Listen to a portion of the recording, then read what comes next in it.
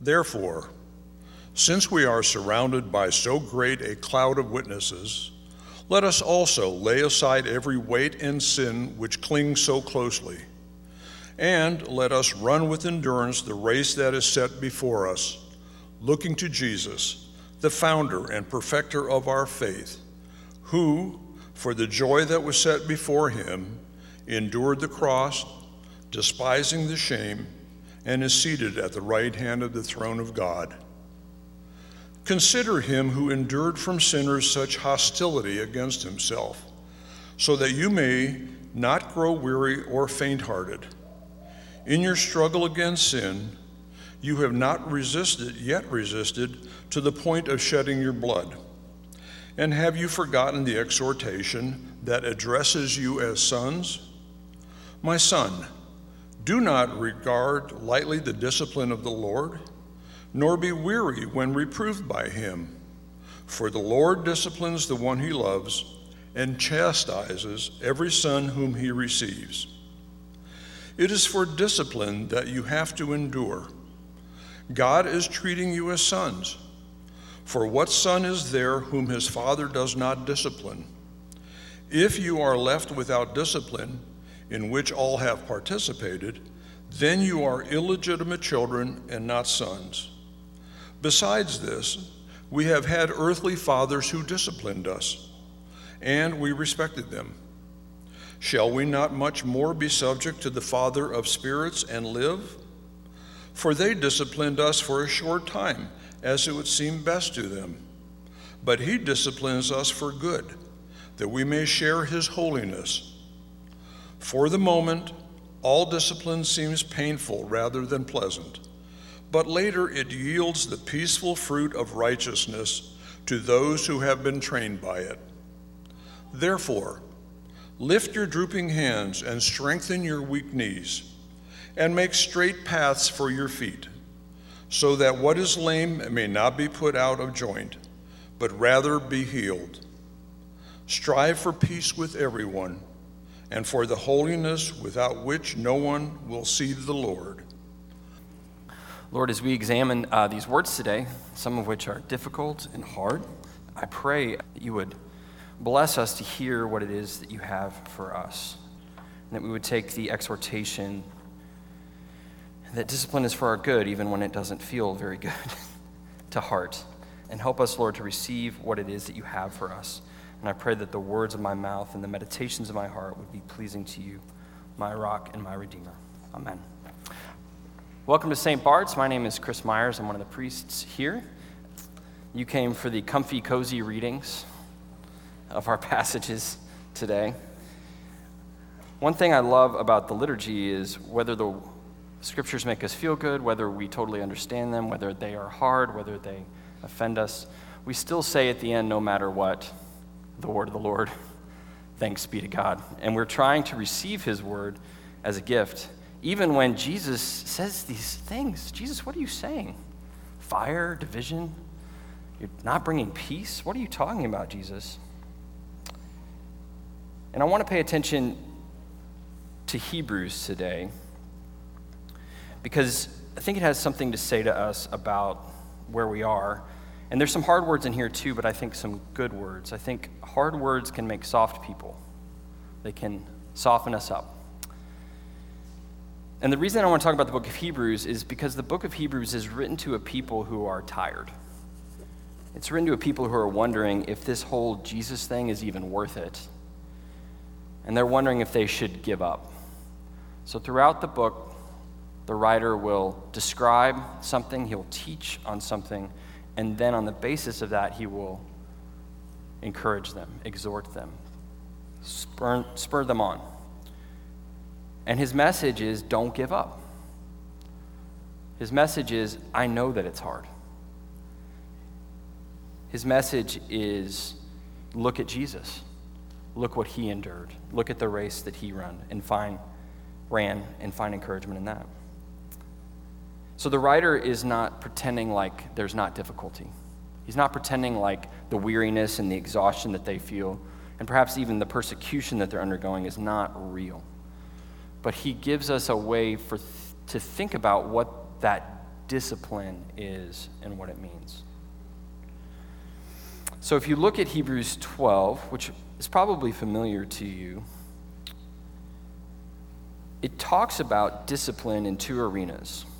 One is the realm of athletics and race running, and one is in the realm of the family. That athletes are disciplined in order to run the race with an endurance, and then in the context of a family, discipline shows legitimacy.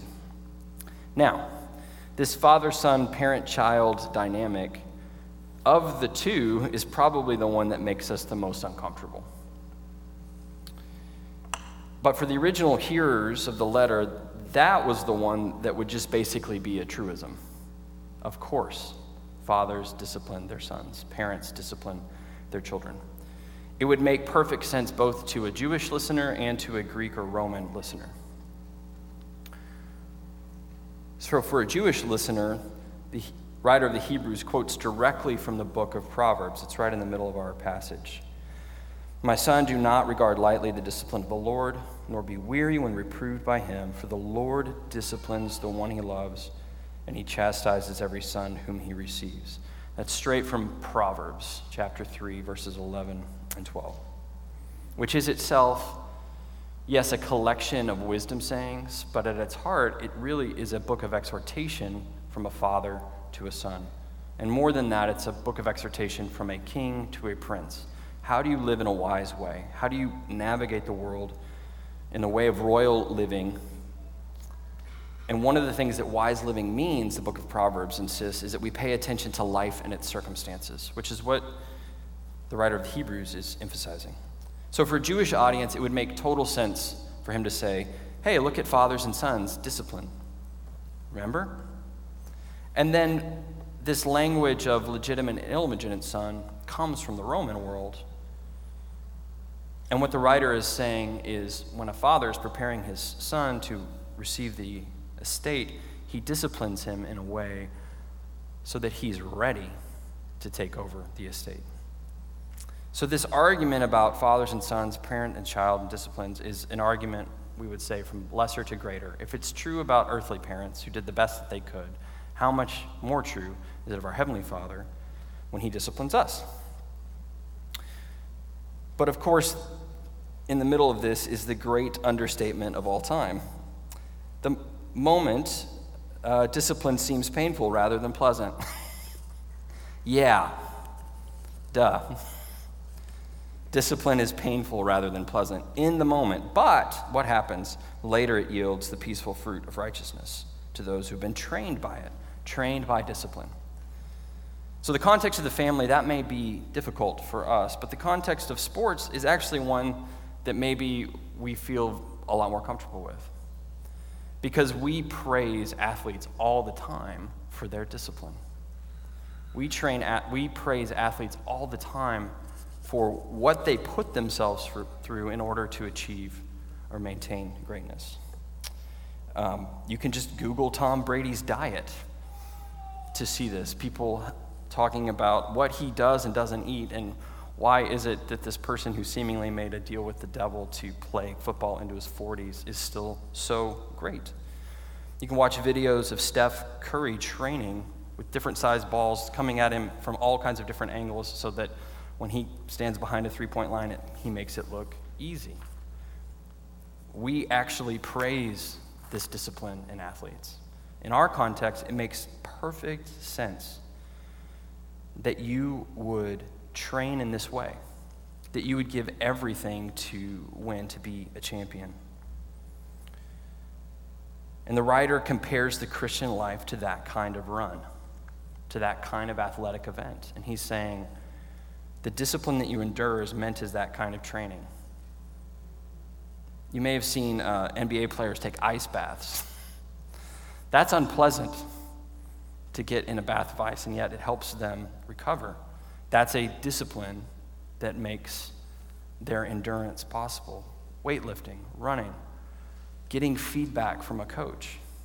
And in fact, the image of the coach is probably the thing we're most comfortable with rather than a father or a mother or a parent that chastises us. But a coach who's getting in your face and telling you to be better, I mean, we love that. Just see Friday Night Lights, right? We want the coach to tell us that we can be better, to exhort us, to press us on. And that's what the writer of the Hebrews is saying. Sports is, for us, especially in the United States, a common language, even for those who don't watch a lot of sports. You probably know who Tom Brady is. You probably know who Steph Curry is. And if you've ever watched even clips of them, there is a sense of awe when you see an athlete, when you see what a human body can do that's been disciplined. And its graced movements, its graceful movements. Things that the body could not otherwise do if it were not trained to do so. If there were not flexibility, if there were not strength, if there were not endurance, and if there were not a whole team of people around them. That's what surprises me sometimes when you look into athletes, someone like LeBron James, the team of people that makes LeBron James possible. The nutritionists, the trainers, the coaches, the hours of watching film, people who know more about the game than him, watching the game with him, training him, disciplining him. It's the same with all great athletes. And that's what the writer of Hebrews is saying. Look at these great athletes. They run a race. You're running a race. The pilgrimage of the Christian life is a race. And he says, let us run with patient endurance the race. Because we're not sprinting, we're marathoning.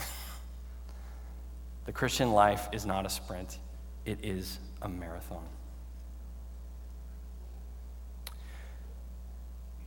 So, we have the image of the race, we have the image of the father and the son, the parent and the child. But going back to the beginning, we have this image.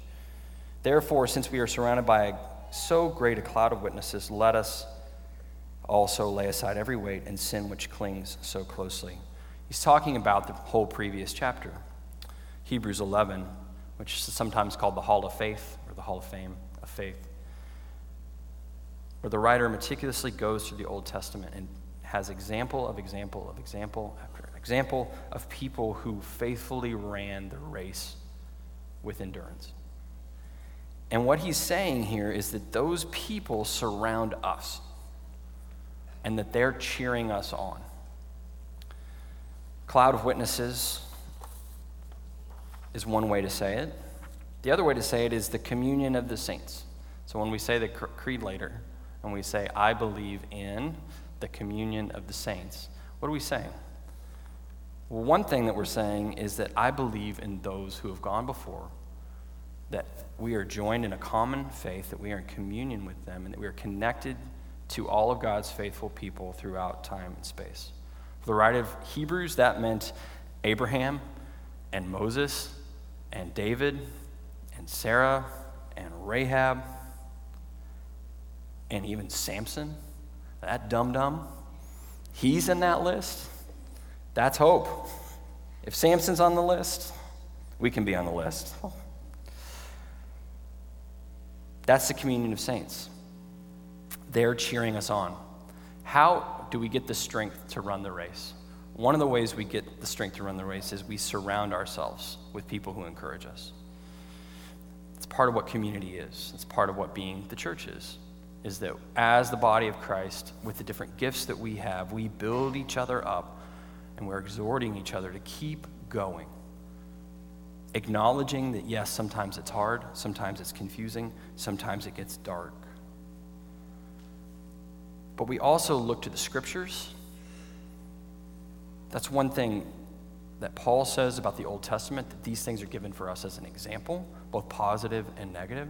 And the writer of the Hebrews is demonstrating that to us, is that we're meant to read the stories that have come before as encouragement and exhortation that, yeah, we can run the race too.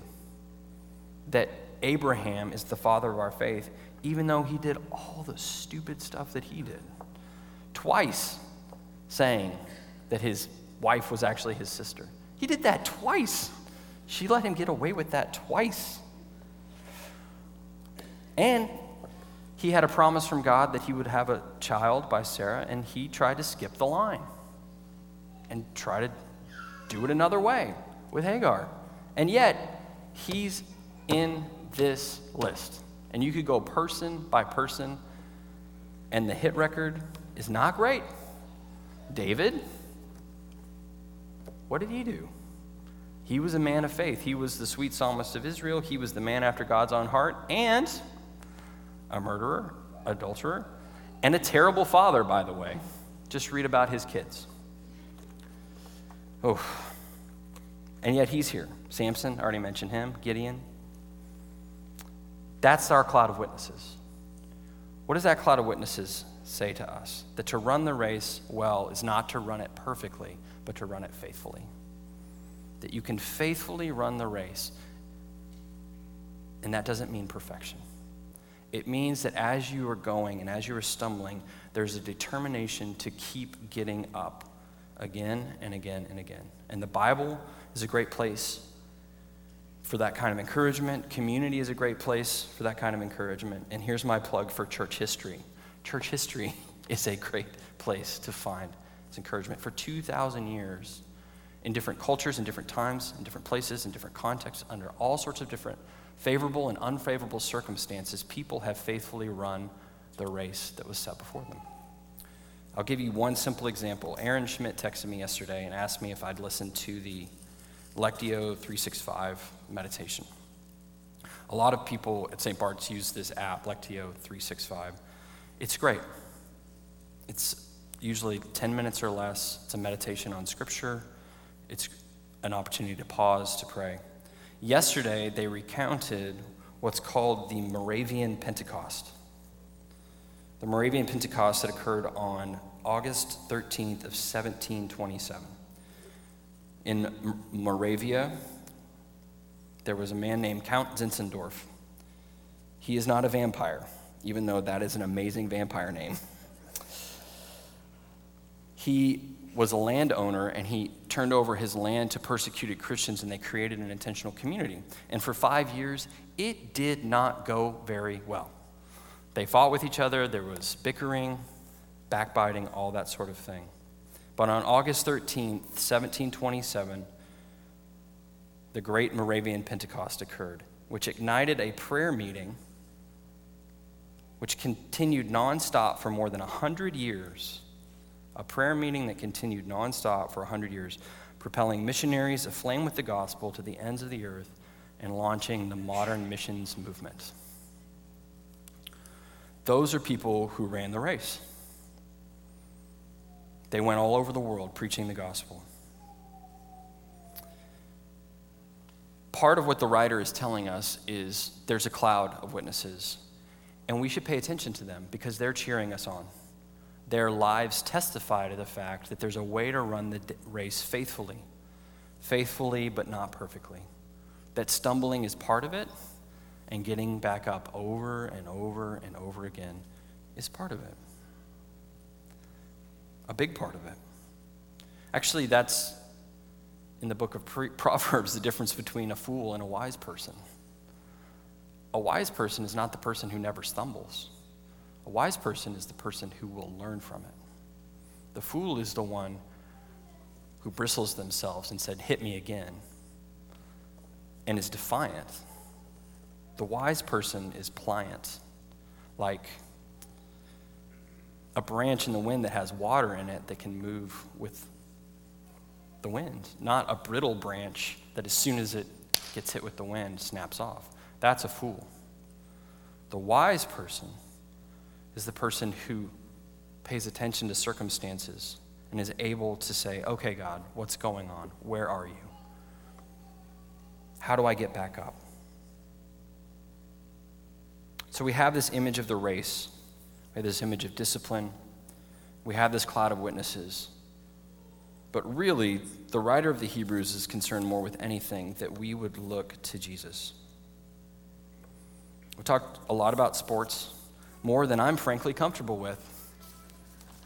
But it's all here, so I have to do it. And I'm going to do it some more. A lot of conversations around sports center on the question, who is the GOAT, the greatest of all time? In football, who's the greatest of all time? Is it Tom Brady? Is it so-and-so? That's what the book of Hebrews is about. The GOAT, the greatest of all time. That's Jesus. The whole first chapters of Hebrews is, hey, Jesus is better than angels. That's what chapters 1 and 2 are about. Jesus is better than Moses. Jesus is better than Aaron the priest. Actually, he's better than any priest. He's better than any prophet. He's better than any king. He is faithful over God's house as a son. He is the one who is seated at the right hand of the Father. Christ is the pioneer and the perfecter of our faith.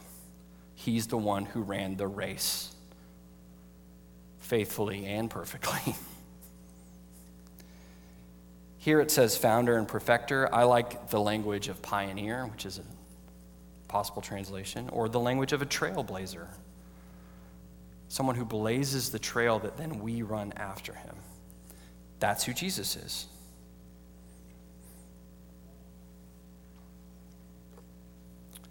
Look to Jesus, the founder, the perfecter of our faith, who for the joy that was set before him endured the cross, despising the shame, and is seated at the right hand of the throne of God. Does Jesus know something about discipline? Yeah. Does he know something about getting back up over and over and over again? The writer of the Hebrews is at pains to show us the humanity of Jesus throughout the book, to show us that he was tempted as we were, to show that he felt the depths of betrayal and despair, all the things that we endure, and yet he kept going.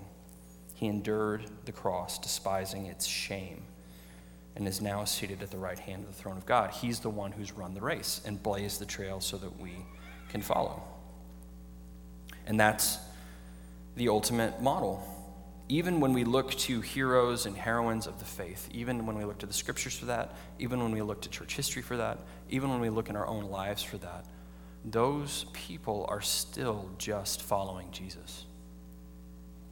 They're following him. That's what I'm trying to do. That's what we're trying to do, is to faithfully follow the one who blazes the trail, who's the pioneer, who goes into the country that no one's ever been before so that we can go after him. And why does he do it? He does it for the joy that was set before him, which is what? Well, it's us. It's the glory of his Father, yes, but it is also to win the salvation of that cloud of witnesses. These are people who had great faith, but what did they have faith in? God. That God is someone who keeps his promises and that he's someone who rewards those who seek him. That's what Hebrews 11 is about. That's the exhortation. Do we believe that God is a rewarder of those who faithfully seek him? Not perfectly seek him, but faithfully seek him. Those of us who will get up again and again and again and again. 7 times in a day, maybe. Maybe 7 times is a good day. Maybe it's more than that. It's not that you get knocked down. It's that you get back up over and over and over again. I've talked about discipline, and I've talked a little bit about wisdom and this idea of paying attention to our lives. We don't always know what God is up to in the moment. We don't always know what God is up to retrospectively. We can look back 6 months, a year, 2 years, and it may not all add up. It may never add up perfectly, where we have a perfect understanding of what God was doing. But we can still pay attention to our lives and ask God, where are you in this circumstance? In the Christian life, we talk about what are called spiritual disciplines. These are things in this context that stir up our faith, that spur us on to continue faithfully. I want to talk about one discipline. And if you're interested in learning more about it or trying it, feel free to call me, email me. I'd love to talk about it. But this is a practice, a discipline, where we learn how to pay attention in our lives on a day-to-day basis. It's the examine prayer, and it comes from Ignatius of Loyola in the Spiritual Exercises, part of the Jesuit regimen of spiritual exercises, but I commend it to anyone. An examine prayer is the examination of conscience at the end of the day, and it's in one way very simple and in one way very hard. It's simple because you're simply pausing at the end of the day and going back through your day with God and asking the where question. Where were you today? Where did I miss you? What were you up to? It's almost like watching a closed caption video of your day with God. It's almost like a football player watching film with their coach and saying what went well, what didn't go well. That's what the examine prayer is. And then simply thanking God for those places where we recognize that he was with us, asking God to help us grow in our attention where we missed him in places, and also the practice closes with us imagining our next day before we fall asleep and saying, God, these are the hard conversations I'm going to have tomorrow. This is this difficult coworker I'm going to encounter tomorrow. Will you be there with me when I have that conversation? Will you help me? This is, to me, has been personally a transformative discipline. It helps because there's not always, so much to find maybe in a given day, but there's usually something. And there's something always that I would have missed if I wouldn't have taken the time to ask God, where were you today? What were you up to today? Where did I miss you today? And it also trains you to start looking, that wherever you go, God's already at work. That is one of the great principles of Ignatian spirituality that I think translates well to our context. The idea that wherever you go, God is already there, and he's at work. And that we are trying simply to join up with what he's doing. The Jesuits are another story of people who went all over the world, founding schools. And think of the educational legacy of the Jesuits. Some of the best schools in our country founded by Jesuits. Missions all over the world. We have the Moravians, we have the Jesuits. And this is a discipline that every Jesuit does every day. Learning to pay attention. This is a discipline. A quarterback watching a film of throwing an interception over and over and over again is not the most pleasant experience. And yet, you can learn from that how not to do it again or what to do differently next time. For that sort of thing, I would commend the examine prayer to you. If you want to know more about it, you can Google it. It's EXAMEN. If you want to sit down and talk about it, I will have a pour-over coffee, and I'll tell you all about the examine prayer. I would love to do that. Just write it on the connection card. Pour-overs with examine prayer training. Great. We'll get it done. It's a simple thing. It takes 5 to 10 minutes. I'll be honest, I usually fall asleep before I finish. So there you go. I don't do it perfectly, but I try to do it faithfully. I'd like to close by having us all stand together. And I want you to imagine that you are the great cloud of witnesses, because you are for each other. You don't know the ways in which, for me and for others, when you live your faith, it makes our faith possible. When you see someone being faithful, it stirs us up. So I just want to read as a benediction these opening verses again, and then we'll close in prayer. Therefore, since we are surrounded by so great a cloud of witnesses, let us also lay aside every weight and sin which clings so closely, and let us run with endurance the race that is set before us, looking to Jesus, the founder and perfecter of our faith, who for the joy that was set before him endured the cross, despising the shame, and is seated at the right hand of the throne of God. Lord, I pray that the community of St. Bart's, that this church, this parish, would be a cloud of witnesses, and that we could be those who faithfully, not perfectly, but faithfully run the race And as we see others struggling, that we would lift them up and encourage them. And Lord, I pray that we could be those who pay attention to our lives in such a way that we receive the discipline that you have for us as a gift, even though it is not pleasant in the moment, knowing that there is an inheritance, knowing that there is a joy set before us. Bless us, Lord. Help us to live in this way. In Jesus' name, amen.